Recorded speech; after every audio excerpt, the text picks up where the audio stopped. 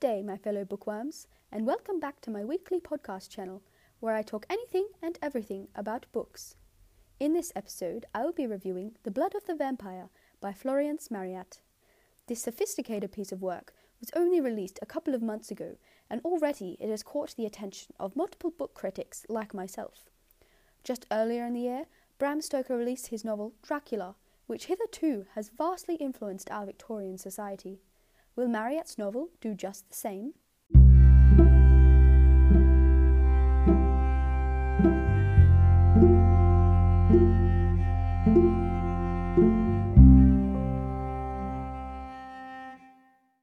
If you are like me, a respectable young woman, your social and cultural values, attitudes and fears will correlate with those present in Miss Marryat's novel. It is evident that the values embedded in this text parallel those found in Dracula.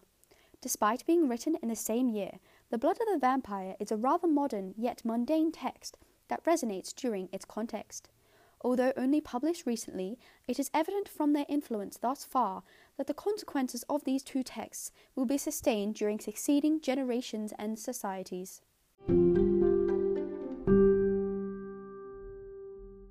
In my opinion, as a critic, I extensively agree that this book reflects on our current Victorian society and provides an understanding of the imposing threat of the other.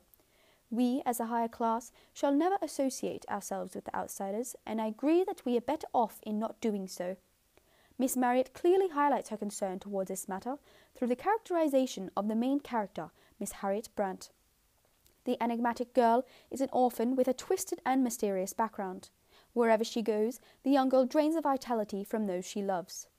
The disgust towards Harriet Brant is highlighted when Miss Eleanor Layton expresses, "I say that you are a bold, brazen girl, not fit for me to associate with, and that I refuse to be contaminated by your presence any longer."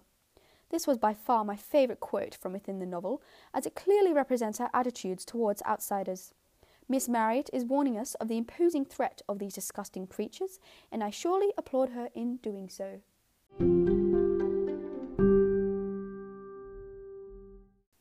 Us women understand our role in society and therefore know not to step outside these boundaries.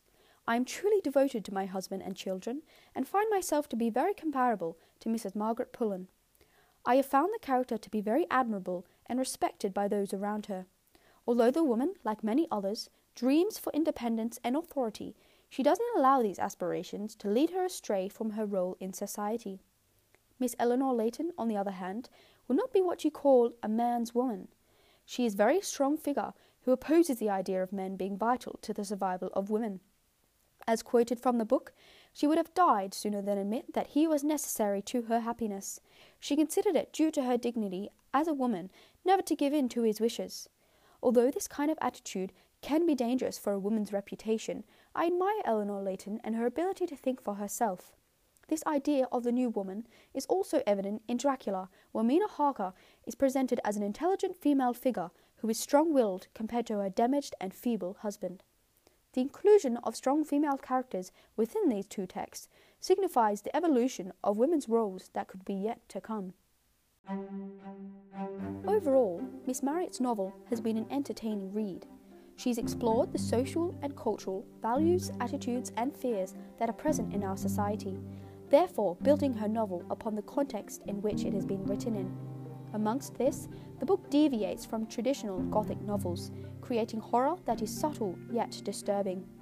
I highly recommend this book to those of you who enjoy Gothic literature and have thus far read Dracula. Thank you, fellow bookworms, and you will all hear from me again this time next week. Don't forget to send through your requests on what I review next. Good day!